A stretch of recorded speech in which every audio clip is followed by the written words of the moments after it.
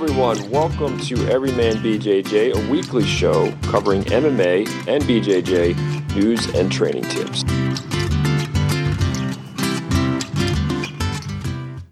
All right. Looks like we are recording. Frank, welcome to my house and welcome to the Everyman BJJ podcast. How are you doing today? Thank you. It's nice to be here in the Casa de Noah. Thank you. Las Vegas, Nevada. Welcome. First time we've ever shot live together. So it's historic. No masks. No masks. There's no social distancing here in effect. I think that you and I both have pretty strong immune systems. And so, and we kind of monitor who we're around and wear masks in public. So this is a unique podcast or episode today. So there'll be a little bit of adjustments here. We're even starting a different time today. Got the opportunity to have my afternoon to work on some things, building out my tax practice. And so I'm going to do a lot of work with setting up that firm. So with that, we just came off of the heels of UFC 254. And quite an historic moment there to go 29-0 in a professional career. That's amazing, and it takes a lot of from anyone just to compete at the professional level, but for someone at that level who decides that their why has changed. And why they want to continue to fight has changed.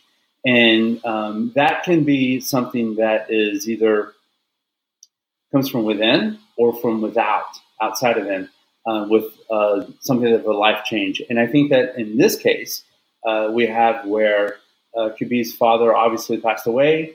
And so you told me before we got on that you had some thoughts about that. So I wanted to hear what your thoughts are about the passing of his father and his decision, and how that fits into what you and I talk about on this broadcast about the importance of your why.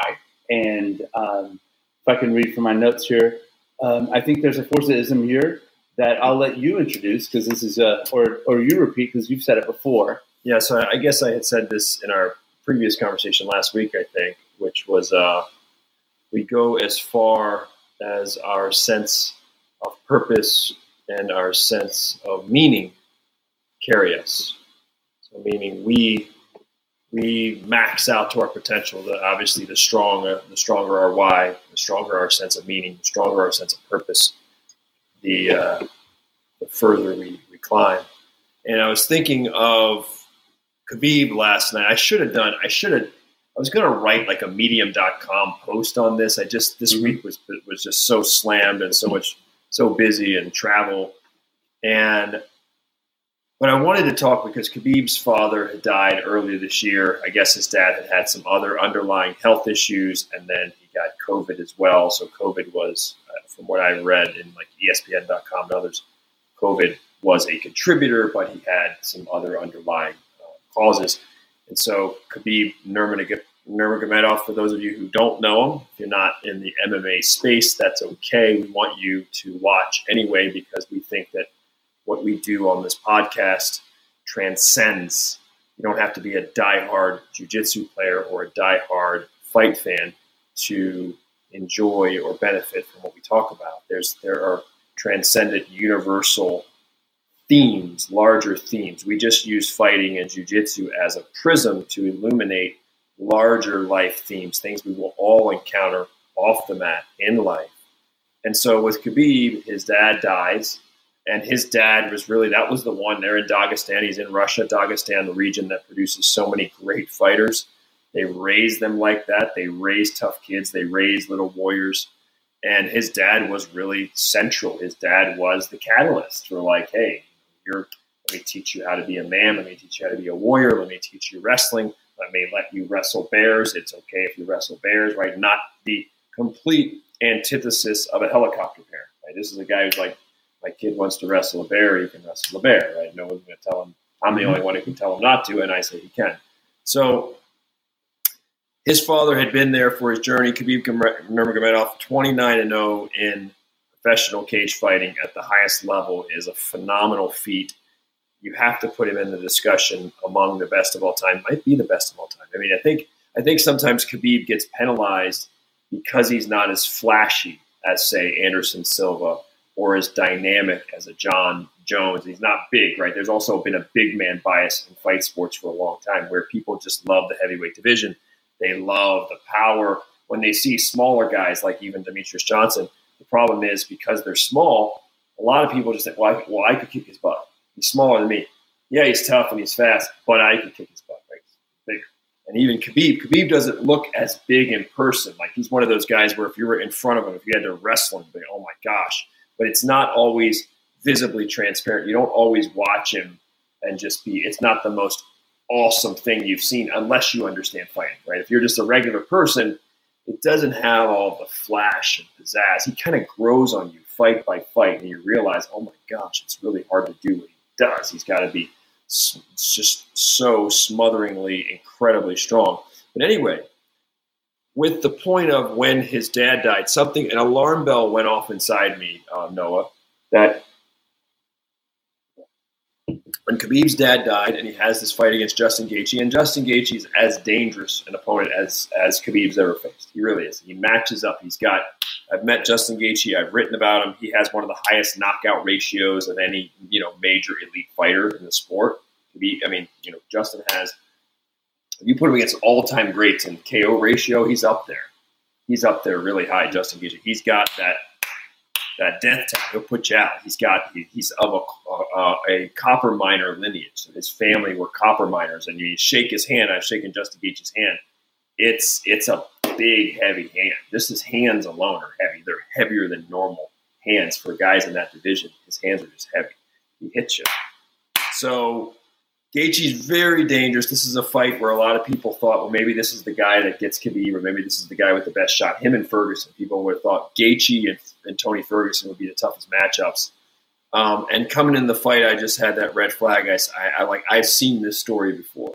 I've seen this story. I know how it ends. I've seen the story where there's a pro fighter going into a title fight and someone they love dies, and how do they perform? Because that's always the big X factor, right? The X factor is you're usually you have some adversity. All of us usually, once you're 25, 30, 35, 40, the older you get, the more adversity you encounter. I mean, you're young, your parents shelter us sometimes, but by the time you're mid-30s, 40, 45, life has tested you. It's beaten you up. It's busted you up. People have died on people. There's adversity. So this is the biggest adversity Khabib had. I've seen this story. Someone dies on it. And I'm like, again, not scientific. We don't have scientific data. We just have the data in my brain, right? 30-some years of fighting experience, boxing, MMA, jiu-jitsu, wrestling, thousands of training sessions, thousands of matches I've watched. I'm computing thousands of stories I've processed in the fight space. I'm like, okay, someone dies on a fighter. What does that almost always do to the performance? It improves the. We would think it's almost counterintuitive. We would normally think that someone would be so despondent, so down, that a death would hurt their performance, would hamper their performance. It's not the case. It's like that channeling we talk about a lot here, taking that fuel, whether it be anger, whether it be angst, whether it be hurt, whether it be you want to prove people wrong, whether it be the hate of other people, and you want to prove them wrong. There is this fuel of someone dying on you. Because this might have been the best Khabib we've ever seen. He made quick and fairly easy work of Justin Gaethje.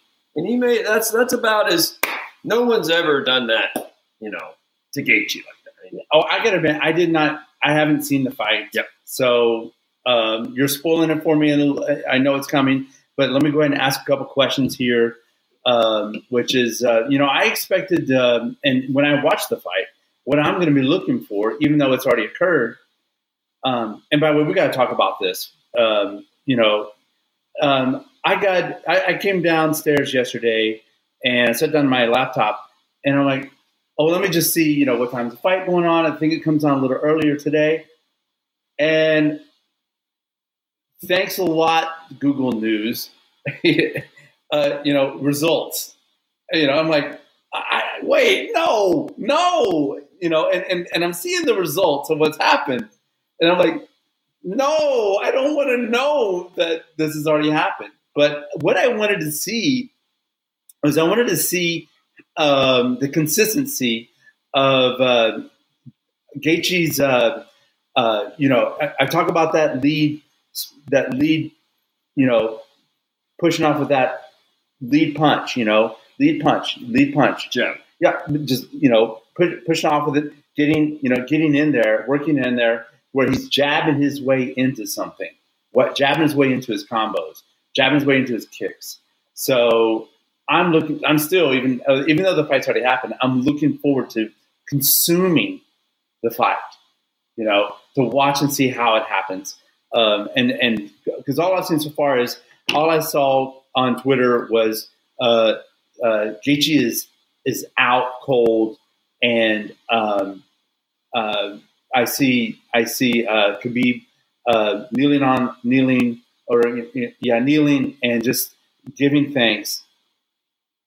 But to take all that aside, let's just push all that aside right now and go into what you're saying about how that doesn't affect, it doesn't affect his performance in a negative way. Because think about it like this: you've got, when a fighter goes and they step into the ring or in the octagon, and that's only for 20 minutes, 25 minutes, 15 minutes, etc., or however long it lasts.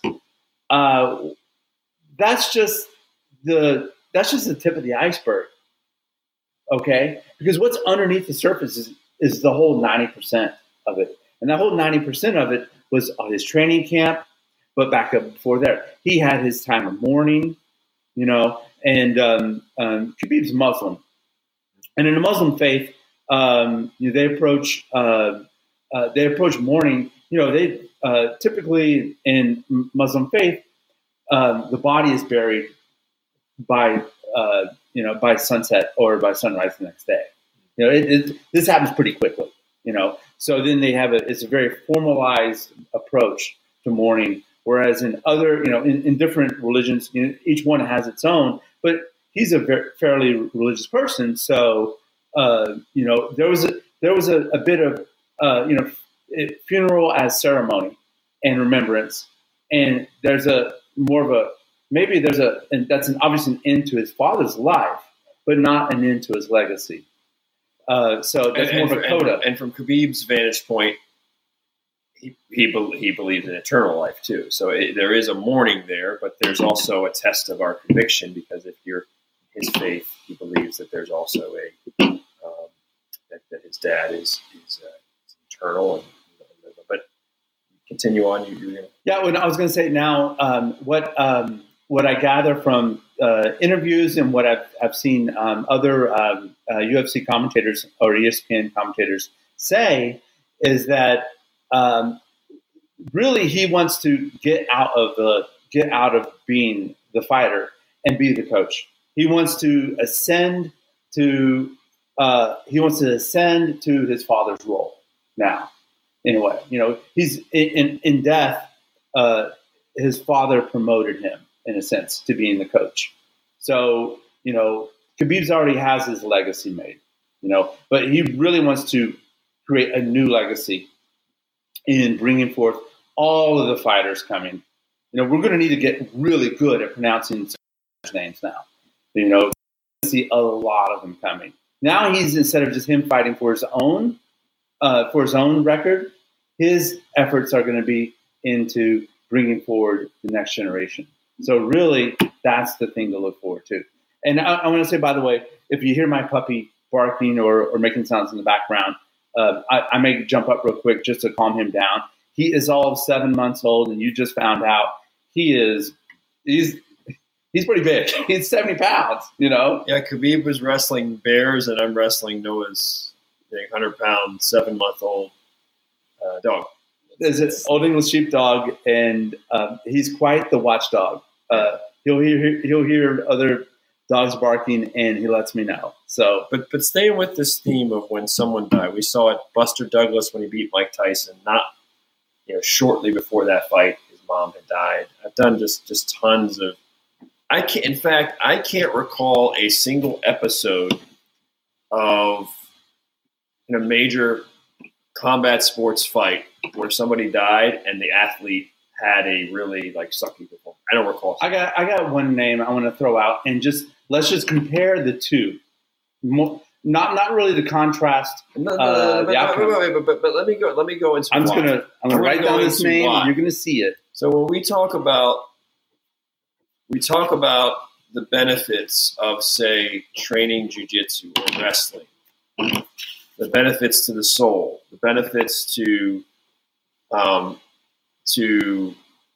sculpting us and improving our character. And when someone, so we talk about the catharsis, right? To have an avenue, to have a ventilation, a place to park your anger, a place to park your hurt, a place to park your depression. When I was, some years ago, I had someone that I loved who was very sick. And when my loved one was very sick, the only place my mind would stop, the only place I had peace and solace was the mat. I would train once a day, 6 times a week, a lot of times twice a day, 6 times a week. And it was the one place where such a great hurt was upon me. And I felt that therapy. Right? I was able to turn it off. When I was on the mats, amazingly, I didn't think about, my mind didn't drift. I did not think about. So even with a guy like Khabib, there's probably no better place for you to be, even though I know his dad was there every step and he's used to his dad's voice. He's used to his dad in the corner. He's used to his dad in his training camp. Nevertheless, what's the alternative? When you're hurting, when you're mourning the death of someone you love, what's the alternative? If you're not training and fighting, if you're not running sprints, if you're not running hills, if your training partners aren't pushing you, if you're not, fixated on a goal, like a serious challenge, then you're sitting at home or you're wherever, and that hurts times 10. It hurts worse because you need a distraction. When someone mourns, yes, you need time to make sense of it. You need time to pray, whatever you do in mourning, but you also need some distraction. You need time to just turn it off. And having a training camp and having a guy like Gaethje there waiting in the wings can light a fire under you. Like, look, I have to be better than I've ever been. And there is something to be said. There's a lot to be said for dedicating a fight like to your father. You're going to be way harder to beat, bro. If you sat there, if a fighter, and Khabib, in his Muslim faith, he's the kind of fighter who's like, I will dedicate this to my dad. You're not going to get a rollover Khabib. You're going to get he was a very aggressive Khabib. He was more aggressive than people thought he would be with Gaethje early. He was walking Gaethje down. And he was very aggressive. He was trading leather, trading punches with Gaethje, giving Gaethje his best chance. The other thing I was thinking, though, I do want to still go and dig deeper into this death thing, but Gaethje, we have to remember, as awesome as Gaethje looked against, say, Ferguson, beat Ferguson up really badly and throwing everything, jabs and everything else, great combos. Tony Ferguson is not a wrestler. He's not an elite wrestler, and he doesn't pose the threat. So Gaethje could stand up and just focus on his combinations. He could focus on boom, boom, boom. He could focus on jab, boom, boom, boom. He could do that. You obviously cannot do that. Nurmagomedov's wrestling is probably the best we've ever seen in MMA. And he, the threat of that can paralyze a striker. Guy who's a really good striker can go down a few notches worrying about Nurmagomedov taking him down. And I knew that Gaethje's biggest weakness was going to be when someone put him on his back. Everybody has a weakness. Gaethje's biggest weakness. Gaethje's tough as nails. He hits hard. He's got really good cardio. He's got tremendous grit. But I knew, just deductive reasoning, I hadn't even seen him. I'm like, he has a weakness, and I bet you it's on his back. And that's what happened. Conor McGregor was better off his back than Gaethje was. I mean, Conor lasted longer on the bottom. Conor McGregor, who's not even from a wrestling background, right? Gaethje wrestled in college. So people thought that means he'd be able to stuff the takedowns. But the way that Gaethje stands and everything, he stands pretty straight up. It's like, I just knew, I'm like, when I looked at the stars aligning, I'm like, Nurmagomedov's dad just died. He's going to have all that motivation. He's going to dedicate the fight to his dad. He's going to have all that hurt. He's going to channel it. And then Gaethje's not going to be the same striker because he's going to have to worry about the threat of a takedown. And it's also in the United Arab Emirates, which is a heavily Muslim country. So it's like Khabib has almost got the weight of all. I mean, the way that a guy like that fights, he's fighting for Allah. He's fighting for Islam. So, so I'm like, this guy is going to be hard to deal with. And quite honestly, if you watch Khabib's fight 29-0, we've never really seen him hurt. He's got a very good chin. People forget, like, he's got a great chin. We've never seen him. We've seen him get hit, but he's never been hurt. He's tough. And Gaethje couldn't put Ferguson, even though he beat up Ferguson, he didn't put Ferguson away. And I'm like, well, man, Nurmagomedov is definitely probably physically as tough as that. So if you can't put Ferguson away, you beat him up bad, but you didn't put him out, you're not going to probably put Khabib out, and Khabib's probably putting you on your back because Khabib's going to be shooting, and he's got great takedowns, and he's got all day cardio. So when I looked at that, I loved Khabib in this fight, made it look easy. Let me let you interject now, and I do want to talk a little bit more about like some of the motivations and the psychology and just dealing with death in real life too, because that's a thing that it's a hard thing for a lot of people, especially young people, to deal with. I've seen suicides. I've seen a lot of stuff. You see people die before the time. And that is a part of life that can zap a lot of people. Sure. This is, I want to twist, or I want to pivot the conversation a little bit, and we'll come right back to it, because I want to mention, the contrast. Cus D'Amato passed away with Mike Tyson, and how that changed his legacy through his fighting. But there's another perspective on how down, and that's to look at the UFC and how, I don't know if I want to say it, maybe not the UFC, but the UFC had to know, the organization had to know that he was looking at retirement. I mean, this is not, he said it before, people were like saying, maybe he'll get to 30, do 30 and he'll put in a McGregor fight. But I think it was kind of, pretty much common. It was an open secret that he was looking to retire here. Now that being said, did you hear anything about what Mike Dolce has reported about? Have you seen this controversy yet? Mike, I know that. Yeah, Mike Dolce in the last 48 hours has put out a video, and he highlights something very interesting that happened at the weigh-ins between Khabib and Justin. Yes, and I think that there's so many aspects in this, and the reason why I bring up that is an open secret with Khabib looking to retire. There is a major controversy going on at the weigh-ins now, because if you watch the video that Mike Dolce put out, it shows that the guy, the regulatory affairs person, goes in, and this is a scale, right? And the little part at the end where the weight goes on. Literally, what happened is that, so this is the lever with when we step on the scale, and what happened with Khabib, he got on the scale, and as it's going up, the regulatory guy moved the weight thing off before it went up and sunk back down. Because normally it goes up and it sinks back down to where you are.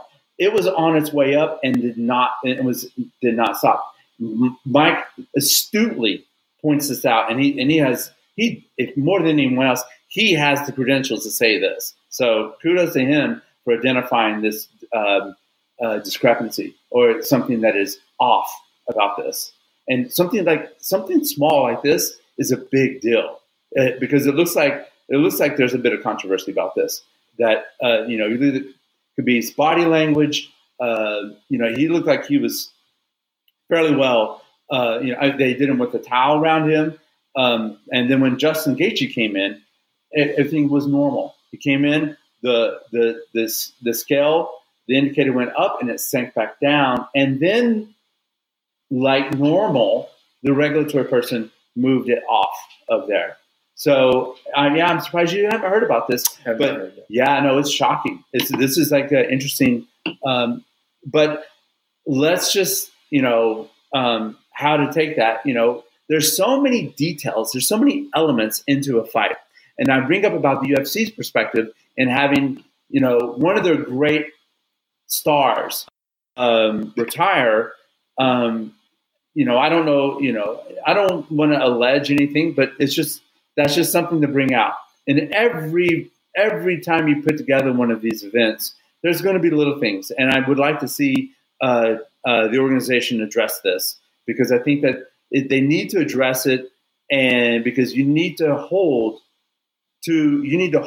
everything to its finest level, because Khabib comes at his finest level. These are phenomenal fighters, and for something like this to taint the record would be, it just takes away the greatness. But I have not. Sorry to sign. Yeah, I have not seen. I'm not aware of that. I mean, you're telling me it for the first time, but yeah. I don't know that. I mean, we all want to see that. I hope that everything was as it should have been. But I'll just say that I think Khabib previously had said, I want to fight. I want to beat him and his dad. Their vision was 30-0, 30 wins, 0 losses, and then we retire. And so now he's 29-0. There had been talk that he would fight George St. Pierre at what weight, whatever, who knows. But that was a fight that interests him. And who knows, but I know that when you look at the fighter, especially when you're in Dagestan, so people, when you were talking about the iceberg, and people see this, but they don't see everything under, right? They see you successful, they see somebody make a lot of money, be successful, but they don't see all the hard work and all the sweat and all the suffering and all the sacrifice and all the discipline and all of the doubt that goes in, and the fear that goes in that too, to accomplish big things. There's a lot of landmine. For a guy like Khabib, we just saw the career, whatever he was, 13 wins, 14-0, whatever he was in the UFC, 29-0 overall, arguably the best to ever do it. I think from my recollection too, Khabib, I think, has only lost one round his whole career. Never seen him injured. I think he lost one round on a judge's scorecard, and that was the Conor fight. There was a judge or two judges that gave Conor one round. Those are the only rounds, the only round the guy ever lost. So no offense, I love John Jones, I love Anderson. They were flashy. I'm going to say that Khabib was probably the best to ever do it. That's my opinion. 29-0, you can't argue with that, right? Now John Jones's one loss is disqualification loss. So we're going to remember that. And John Jones did fight any and everybody, but John's had some razor thin fights too. I mean, he's had, the Gustafsson fight. He's had, the Reyes fight. John's had a lot of stuff as well. I love John Jones. I'm all for the redemption of John, but John's had a lot of stuff outside the cage that has undermined him too. When you just look at like the best to ever do it. Anyway, I personally get my, but when you look at why would someone retire fairly early? Well, first of all, it's already been in his consciousness. Him and his dad have already talked about it. 30-0 was a number that him and his dad had talked about. Secondly, you get, when you think of motivation too, I think he's 32, 30. GSP retired at like 32, and then he came back later, but GSP was 32 when he retired. Okay. There have been the Mendez brothers, both the Mendez brothers in jiu-jitsu, like 24-year-old, 25-year-old guys, multiple-time world champions. The peak at the zenith, they could have won way more world titles. I mean, well, why? A lot of I've seen some greats in jiu-jitsu retire while they were on top and not stick around. But I think when you're from Dagestan too, like they raise those kids from like age 2 or 3 years old to be like just tough kids and fight. They raise them where you fight your way out of things. You have a fighting spirit. You don't take stuff from anybody. If you get beat up, you go back the next day and you fight them again. They're that kind of culture. So this guy's been living this for 25, 26 years. He's been living that code. That's a long time. So it's not just what we see. What we see is, you had a 10-year career. You've been in my brain for 8 years. Why you're retiring? We only see the 8. It's the iceberg. We see the 8 years or the 10 years. We don't see, no. I've been running my body hard. I've been cutting weight, suffering, cutting weight. 180-pound guy trying to go down to 155. I've been yo-yoing my body for a long time. I've been dealing with the pressure of if I lose, even though he's awesome. But there is that fear, even for the best of the best. They've been dealing with the pressure. And then also you're at a point where you're a world champion like that, and it's like you reach a point where you really you don't have as much to gain when you're that great. When you're in the conversation for among the greatest ever, you have no losses. Pretty much you're there. You have a lot. You don't have as much to win anymore. GSP would be a fight that makes sense for him financially, but there's not many other fights there that would make sense for you. If he beats GSP, he gains something. He beats even Tony Ferguson, who doesn't really gain anything. It's like we already think that he's maybe the best or one of the 3 or 4 best. It doesn't improve your opinion of him if he fights Tony Ferguson or he fights Conor again. It doesn't. If he loses, then people think, maybe he wasn't as great as we thought he was. And what people don't understand, I've said this when GSP retired at 32, and I predicted it in advance that a fight was his last fight.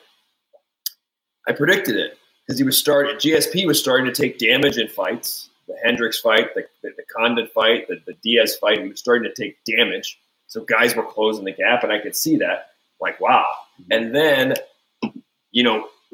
leaving on top makes a lot of sense on the financial level, because if you can leave while you're on top, your potential for sponsorship money over, let's say, if you look at they have like in Hollywood, they have what's called, I think it's called a Q rating. The Q rating is like, The Rock or Noah Green, you're a celebrity. Like, what's your Q rating? And The Rock's number is probably, they have a number that they ascribe right now, like year after year, which is The Rock is worth $800 million or whatever. It might be worth $1 billion. I'm sorry, Rock, if you somehow wind up watching this, it might be worth $1 billion. His Q rating is $1 billion, like him. And then you've got another athlete that's worth $500 million. And you've got, like my old friend Dana White is probably worth $750, $800 million, whatever. Right? And you've got Floyd Mayweather, $1 billion. LeBron's probably got a $2 billion or $3 billion number on him. Long term, they have what is this guy worth? What's the minimum? They sort of put a value tag on you. What's the minimum just to talk to that guy to get a sponsorship out of him? Don't call LeBron unless whatever. So you already know that. And when you do that, as you get bigger, you start realizing if you retire today, if you're a pro athlete and you're a legend in your sport and you retire today and you've never had a blemish, you've never pissed hot for steroids or anything like that, because everything that Q rating. You're an elite fighter, you're maybe the best, but you get a loss, hurts your Q rating. It can. You get popped for steroids, hurts your Q rating. Get caught up in some controversy, hurts your Q rating. So now the sponsorship money in terms of, hey, what is Khabib worth for the next 20 years? A hero in Russia, right? Hero in the Muslim world. What is he worth any sponsorship? I'm just going to conjecture. If he wants to be, that guy's probably worth 10, 15, 20 million a year in sponsorships. I mean, I think he's one of the most popular athletes in terms of Instagram, like number of followers. I think he's in the top 15 or 20 in the world. He's got tons of Instagram followers too. So what's he worth? He's worth more, actually. If the UFC said, hey, Khabib, here's 12 or 13 million or whatever, I'm making that number up. Here's 12 or 13 million for your next fight with Ferguson. Here's 20 million for a fight with Conor. Sounds like a lot of money. But guess what? Over a couple years in sponsorship, if he has good representation, he can get that. He can get that money in terms of sponsorship. But if you lose that potential for, it can fade real quick. If you lose a couple fights, you're still worth something and you're still worth a lot, but you're not worth like you are the Midas touch. Like you are infallible. You've never been beaten. You are the standard, like any product. It's like now you're distinct from everyone else. Right now, he is in a rarefied air. If you lose one or two, Gaethje entered the fight with 2 losses. Like you're not the same. When people love whatever, a lot of wins, 25-0, 35-0. People love when they see that number. Even if you're fighting bums, like in boxing, people fight not very good fighters. Even if you're fighting bums, tomato cans, as they call them boxing. If you've got 35-0 and you've got a big following, and it's hard, bro. That's like, wow, people love that. Well, you never lost. Yeah. So you're protecting that too. You don't have to make weight. You don't have to the hardship of you always think your dad should be with you. He's not. You're always expecting his voice in the corner, but it's not. Mm-hmm. You're a Muslim too, and there are other things because this guy is super religious and he's super engaged in his faith.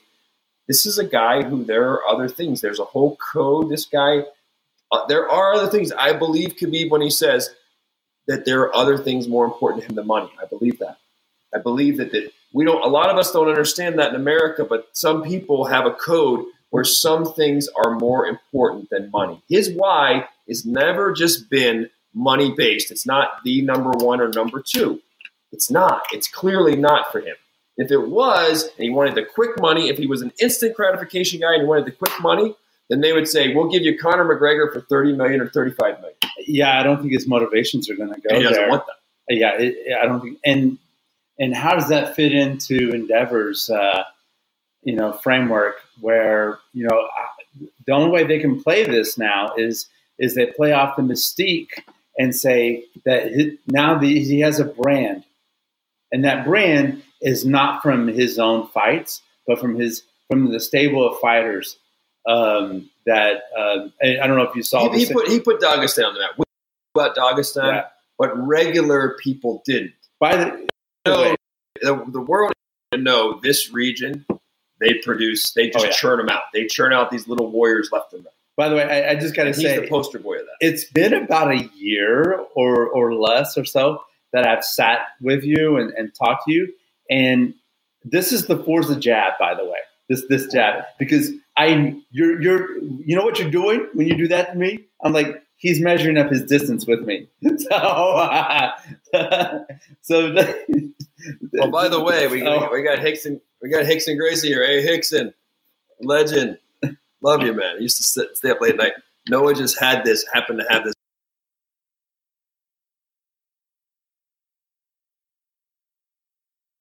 I'm touchy. I've always been. No, well, yeah. I mean, now that I've, after a year of doing this podcast, and I'm learning more. I'm learning the importance of the jab because I was never really into pugilists. I'm more into the jits thing. Best weapon in fighting. If you got to start with one, I've always said you got to start with one. We're going to build a fighter from scratch.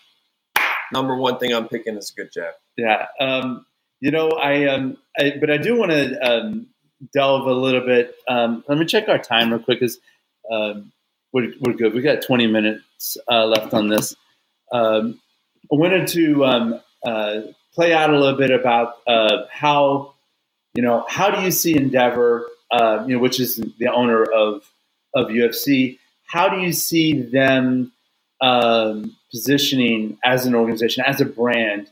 The fighters coming out of Dagestan that are coming out from under fight school, or how do you see them playing? Do you see them setting up? And here's where I'm going at with this. I mentioned Cus D'Amato, Mike Tyson, and that relationship. It's a storied relationship that is one for the ages. It's one for the ages. And here now you have Khabib and passing as his father, and how the storyline, the narrative you can create here, or actually just absorb, is if you watch in the next 5 years, you're going to see Khabib's handiwork come out, and we're going to have. Here's what I'm going to throw out for consumption is that as a result of this pandemic, there's a lot of sorry and bad things that happen of it, but this is been quite an opportunity for the UFC to extend its brand to a global brand. And kudos again to the UFC and how they have expanded upon their brand, and they've gone global. They're making it. I mean, they've always had a global perspective. They've always wanted to take it global and aim global. But the COVID-19 has sort of accelerated that, where, you know, even the number of fighters on any given card, you're seeing a lot more Russian fighters. You're seeing a lot more countries represented. And yeah, it's definitely moved toward a much more global rather than, I mean, you know, we always said Las Vegas is the mecca of fighting, of the best, of elite boxing matches, championship, you know, UFC title fights, and it's the mecca. But we are seeing a shift. We're just not seeing a lot of that in the news as much. We're seeing the cards, you know, like you said, we're going to have to learn, rightfully so. We're going to have to learn how to pronounce some of these Russian names. Yeah. But that is the beauty. I mean, we noticed this when I worked at UFC years ago. We noticed this too. We noticed that you could go, this is even 15 years ago. 15 years ago, you could go to a UFC event and you could see the Americans cheer for a Korean is fighting an American, and the people are cheering for the Korean, like a Korean zombie, or a Canadian American fights an American, and people are cheering for the Canadian, like Americans are cheering for the Canadian, or Americans are cheering for the Brazilian, or Americans are cheering for the Russian. Like, this is you don't see that in boxing as much. You hardly ever see it. If you go to a fight and you know, Manny Pacquiao is fighting a Mexican like Marco Antonio Barrera or Eric Morales or Juan Manuel Marquez, the Mexicans there are going to be cheering for the Mexicans, and the Filipinos are cheering for Pacquiao, period. There is no like mingling of it. But UFC is very unique in that, like, I thought that the biggest moment from Khabib last night was, like you said, at the end of the fight, he falls to his knees and he starts crying in the canvas, and I guess he stays there for a while. He stays there, a prolonged cry, a prolonged like sobbing, and then Gaethje comes over to him and Gaethje like hugs him and is, you know, consoling him, and that's a moment where a lot of people were touched by that because of the story. They know where Khabib. It's not because it's Khabib's last fight, and, you know, I guess he takes his gloves. You know, that the symbolism between taking his gloves and leaving them on the mat. But a lot of people were really moved by that Khabib, because the other thing is Khabib is so stoic, just like Fedor. He shows some playful emotion. He's more playful than him, but relative to a lot of other athletes, he's not Ali. He's not Conor, right? Khabib is a more stoical, more matter-of-fact, no-nonsense guy. So for him to show that emotion, a lot of people were touched. I mean, I saw people that were friends and people that were professional journalists, and they cried. They cried when they saw that moment, like, because this guy is, you know, it's showing you there's a genuine storyline, right? That this is that was just a very, very touching moment. You know, you could feel his pain. He's been there. Khabib, let's say this about Khabib. Khabib he's a good guy, man. I don't want to get poetic here. He's a guy that you really empathize with. I empathized with him before that. Remember, and this too. You and I talked about this the other day. Listen, there are some people in the UFC that have the look, and they kind of get promoted more early on, and they get a lot of red carpet treatment, and they're groomed to be the next star, and they kind of get like, it seems like some people get like, you know, some pretty favorable matchups to climb that ladder and get a shot at. And Khabib, he went the longest mile. He went the longest road. He went the circuitous road. He was done no favors in the matchmaking. He wasn't a glamour boy. He wasn't a poster boy. He wasn't. It's almost like he wasn't someone I think that they expected, like, this guy is going to reign. He could be the greatest ever. He went the long road. They didn't do him. I love UFC. I love the matchmakers, but they did not do that guy any favors. They put him through the gauntlet, and he earned every bit of it. He came from nowhere. I mean, he came from nowhere. Was never a big talker. You have to look at him. You know, he's one of those guys. Khabib's one of those guys because he doesn't talk a lot. He does talk a little bit in the fights. I don't know if you saw the video of him fighting Conor. It's great. I love Conor too. But like They should just do a best of Khabib talking to his opponents as he's hitting it. I mean, it's kind of funny. They could really, but he's not a big talker outside of the cage. But he's one of those guys who just grows on you, fight by fight. Like you see him, he's one of those guys that grows on you. You don't understand him at first, and you don't know what's going on in his head, and he's quiet, and you don't even know how good he is. You don't know what to make of him, and you just see him fight after fight after fight. He fights the same, but you think, well, that he fights the same, so that's not going to work against so and so. Okay, well, he fights the same, it won't work against him. That he fights the same, it won't work. Then at some point along the way, you're like, he doesn't have a lot of personality, but he does have a wig. And then at some point, it's just like, dang, this guy grows on me. Then when you see his code, even if you're not, you just see his code. Like the one thing I respect, his code might not be my code. It might not be your code. It might not be your code. But I respect that. It seems the best I can see is that dude lives his code. Yeah, I respect that about him. He's not just that dude lives every beat. He walks to the beat of a different drum. He's all about his code. It's not money first. And like fight by fight, as you peel back the layers of who is this guy really? What's his code? What's he about? How good is he? Every fight, you're like, damn, this guy just grows on me like no other. Oh, sure. Well, if you look at it from a lens, I'm going to get into a little bit of symbology here. So I'm going to wax a little poetic, if I may. Mm-hmm. He fits an archetype that is that there's a mystique around these kind of fighters. That the narrative is taken a hold of. There's a narrative around this, and we talk about the death of his father, but I want to kind of just hold on here for a second. There's a little gossamer veil over things here. I want to put at, and it's look at there's the symbolism of he retired. I didn't see, but you say he left his gloves there in the octagon, and if anything, this global pandemic we've had, over 250,000 Americans perish, 1 million. I think I could be wrong with my numbers. I'm not that. I think it's quarter of a million Americans. So Americans, right? Yeah. 250,000 Americans. Contributory, not contributory at different. But levels. Let me stick with this. So this is symbolic, actually, of the death of what I would say. We've had this is a big year of death. Where he's retired.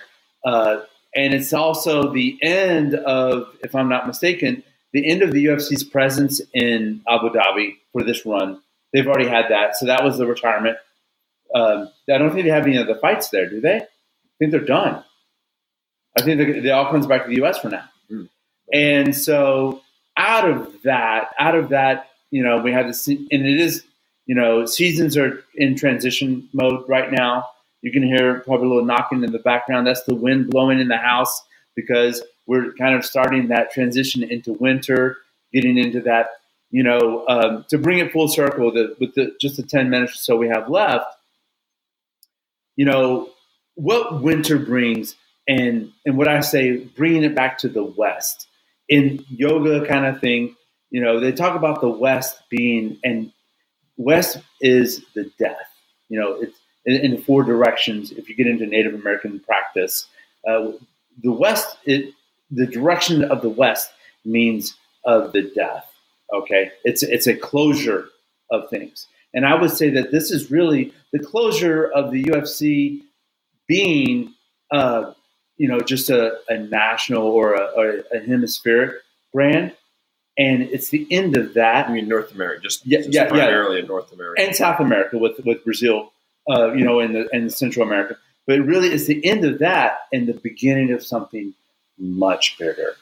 And that's the, now we have where you're going to see global fight camps, truly, truly global, not just, northern and southern hemisphere, not just a few fighters going to Thailand and training out there and coming back. Really, it's going to be, what the UFC has experienced is, we have got to grow beyond. You remember they used to have a 500, they would have a 500 fighters on the roster. Now I think is an opportunity for them to really upstart and you're going to see maybe Bellator get a lot of power out of this. They're on ESPN now. They're going to be it's a truly global brand, and they're going to have a much different experience going forward. And I wouldn't be surprised. Do you think that this is something that could actually be in the Olympics in about, in 1 to 2 cycles? Do you think that MMA could be something that is an Olympic sport? I don't know, but I'm personally not as big of a fan of that as others, because I think, like, as an amateur in Olympics, you don't get paid, and you're taking like a lot of damage. I don't know how, as a coach, if I was an agent, I don't know how I feel about that. Like, if I'm putting my fighter through the gauntlet, my fighter has to make weight, I'm putting miles on my fighter's body, the risk of injury. I don't know how I feel about that. I know that maybe people could say it's good for the sport, but it's good for who? It's good for the promoters. It's good for who? It's good for who's it good for? I mean, I don't know how that's good for the young athletes who don't get paid. Yeah, and take a lot of risks. Mm-hmm. I just don't. I just want to throw that out there to you. Because I don't know. I'm sure I'm in the minority with that. So I don't think I speak for the profession or the industry, but I do speak for me, and no one's changed my mind. I don't really love the idea. You had guys like, even there have been guys in boxing, even coaches like Emmanuel Stewart, had like 250 amateur fights. I mean, what's the point? Like, that's a lot of abuse. Oscar De La Hoya, the guy Lomachenko, who just lost to the kid Lopez. I mean, Lomachenko had 200 and something, 300 and some amateur fights. Like, that's a lot of abuse in the body, man. Get paid. I just say, this is a rough way to go about it. Well, I'm a fan of pay them. Pay them the least we can do. Yeah. For someone sacrificing their body, because at the end of the day, listen. At the end of the day, the sport is very taxing. It's very challenging. It's an easy place to get hurt. It's an easy place. I mean, at the end of the day, you are getting hit, punched in the cerebellum. That brain is smacking against skull. And at the end of the day, it is a business. Well, what about jiu-jitsu? You think Brazilian jiu-jitsu could make its way into the Olympics? Just to throw that thought out there. I would love to see it. Yeah? I would love to see it. The thing that the Olympics helps, just helps with the people who aren't yet convinced, people who haven't bought it. For some reason, once the Olympics puts their stamp on things, and the sponsors follow suit, so it's Main Street. It leads to an influx, right? And I think that it's just a badge. It's just a credibility. If most people were really smart, you wouldn't need. I mean, Olympic champion is just a world champion that happened to fall on that every 4th year. It's a world. It's nothing different. You're a world champion who happened to win it in the every 4th year in a big global event that has Coca-Cola and all these big sponsors. And at the end of the day, it's a fancy name for world champion that has like this historic, 2,000-year-old. It has a great name. There's a lot of cachet to the name. And people, when they hear Olympic, for some reason, if you said I'm a world champion, they're like, wow, you're a world champion? Wow. But if you're an Olympic champion, oh, triple wow, quadruple wow. Oh, write you a bigger check, wow. You're an Olympic champion, you're an Olympic gold medalist. Well, that's that. I want to write you a bigger check. That's that Q Now, the interesting thing is, you could be a 3-time world champion, but you lose in the Olympic year, right? So that 4th year, you win 3 world titles. Next year, you go to the Olympics. You lose it. You're a 3-time world champion, great, but you're not an Olympic champion. Like, Olympic champion just has this special cachet. So really, if you almost like marketing, right? It's almost like great marketing. There's more sponsors, right? Typical world championships, U.S. wrestling world championships. World championships. There's not as many sponsors as an Olympic event. Visa, Coca-Cola, right? Big Mercedes, and and the storylines, right? In the Olympics, they work on more storylines, more narratives, right? Evoking more emotion, people. But again, most people.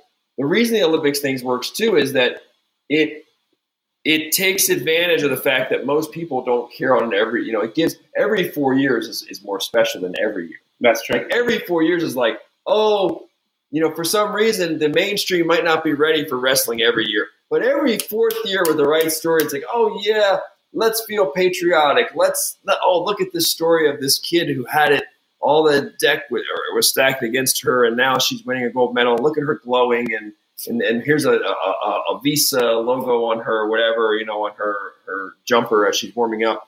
So it's just really it's a fancy marketing thing in a lot of ways. It's a life changer in terms of you put your blood, sweat, and tears in this. Can you monetize it? Can you make some money at it? Well, I think Olympic gold medalist means you can make more damn money than if you're just world champion. But look at the panache that Ronda Rousey walked in with the UFC, with her having, she was an Olympian, and so her Q score, whatever you want, Q rating, that gave her quite a bit of lift. But I wanted to, to close this. People understand that. People understand Olympic gold medal. It's a brand. Yes. It's a brand. Even in a person who's not very smart understands, oh, it must be really good. And I wanted to throw in this curveball at you about this because, with every end, there's a beginning. And so with Khabib exiting, wherever, he's exiting the stage now. And so you have one of these greats exit the stage. But we need to start thinking through like, how will the UFC come back with a storyline to rebuild this slow crescendo up? Or are they going to just be going at it with a lot of small hype? You know what I'm saying? Are we really going to have another champion to believe in? Like the ethos that Khabib brought in. Yeah, that guy. And that's where I'm coming from. What's his name? The young kid, Chesmaev or whatever. Yeah, he is. Yeah, he's just... And he's got a little bit of charisma to him. He's got a little tough guy charisma to him that's very entertaining. I think even at 155, what's interesting is who's most likely to win that title now. Because you got Poirier, you got Conor, you got Ferguson. It's like finally Khabib kind of opens the door for somebody else. So somebody else's life is about to change. Somebody who couldn't, Dustin Poirier, if he could win the title financially, bro, your money, goes way up. Your livelihood, your ability to provide for your family and help your community. Someone's life is about to change even more. Again, it's amazing. If you're number two, it's very unfair in our society. If you're number two, your earning potential isn't near. If you can just go where a guy like Khabib said, hey, Khabib kept you from, how much money did Khabib cost these other guys by the fact that they couldn't get the title or defend it?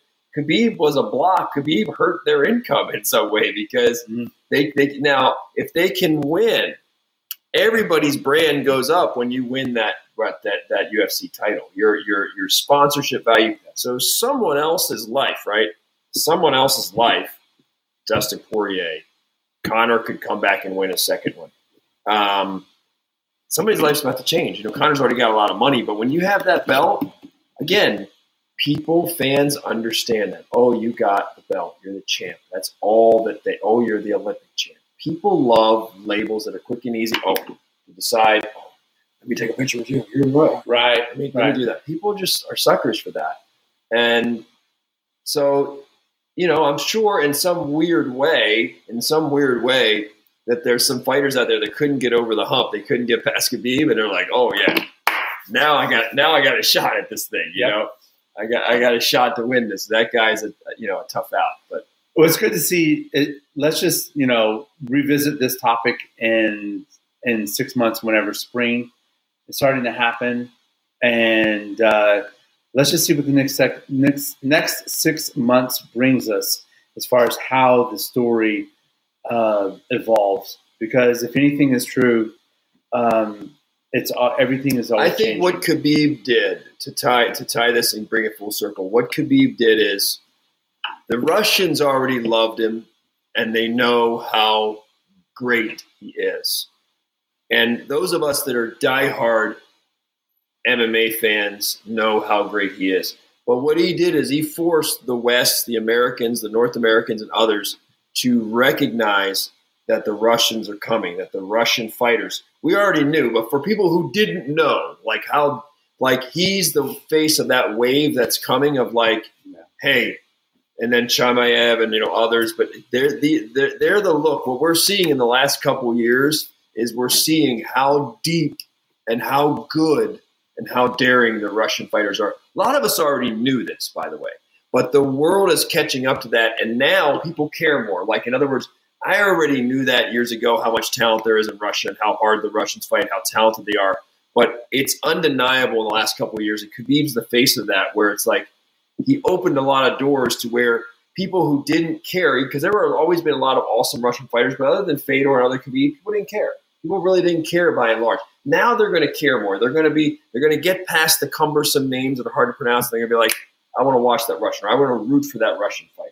Yeah. They're going to get there now. He opened that up to make it's okay to like the Russian fighters and root for them, and for there to be a lot of Russian names that are hard to pronounce. It's now okay. For a long time, they just weren't given. They weren't considered as marketable to the pay-per-view crowd. Yeah, isn't that they just funny? weren't. They didn't get the loving. They didn't get the loving because it was assumed, well, they're not really marketable. They don't equate to pay-per-view dollars. They don't equate to sponsorship dollars. Khabib shattered that myth. So he really has, he's been a Trojan horse for a lot of Russians saying, can you tap into markets other than Russia? Can you market Russian fighters to non-Russians? Yeah. And he's transcended in that way to open it up and say, hey, you can take Russian fighters or Muslim fighters, and you have, you can be a big deal. The whole world can love you, and you can be marketable. He shattered that. You don't have to be the most exciting trash talker. He shattered that too. He doesn't talk a lot of smack, but he's been super marketable, and I think he surprised a lot of people. So a lot of Russian fighters are going to look like him, Fedor. They really opened the doors to make more people who aren't Russian, who can't speak Russian, who can't pronounce the name, fall in love with Russian fighter, the way a Russian fights. He's made it easier for other Russians coming up. And this is part of and I think that this is part of how, the evolution, as I mentioned, with every exit, there's an entrance. So with every ending, there's a beginning. Mm-hmm. And by the way, we just did an hour here. So I do want to say that it has been a pleasure today speaking with you in person, non-socially distanced. Yeah. Which is finally we've done this, and we got in some good material. I felt like we could have gone more into some things, but the time always goes by so fast, So with that, any last thoughts before we wrap this one? We're going to actually shoot another one, so we're doubling up today. There'll be another episode, but no, this has been a good episode. It's been, I guess we got to send a shout out to Khabib. We're sorry about the loss of your dad, and we just admire you as a great champion and a man, lives his code, and we wish you the best, champ, in retirement and whatever you do next. And you've been a trailblazer. I think maybe the best to ever do it, man. We saw greatness, and we didn't know. Some people didn't know when they first saw it. It's a reminder. You think you can spot greatness at first glance. A lot of people think they can. It's hard.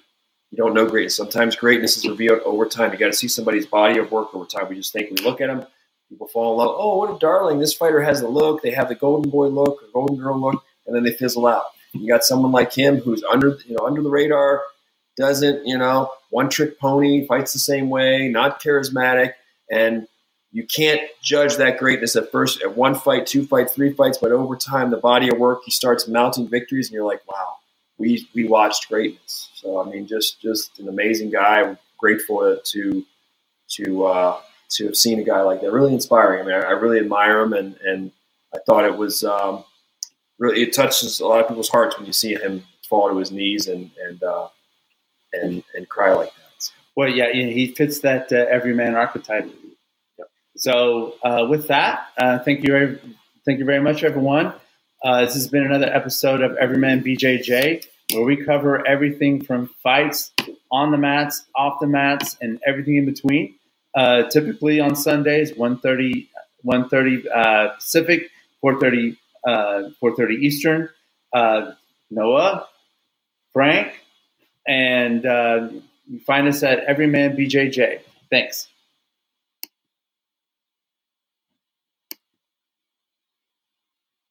Awesome. Wow. See you.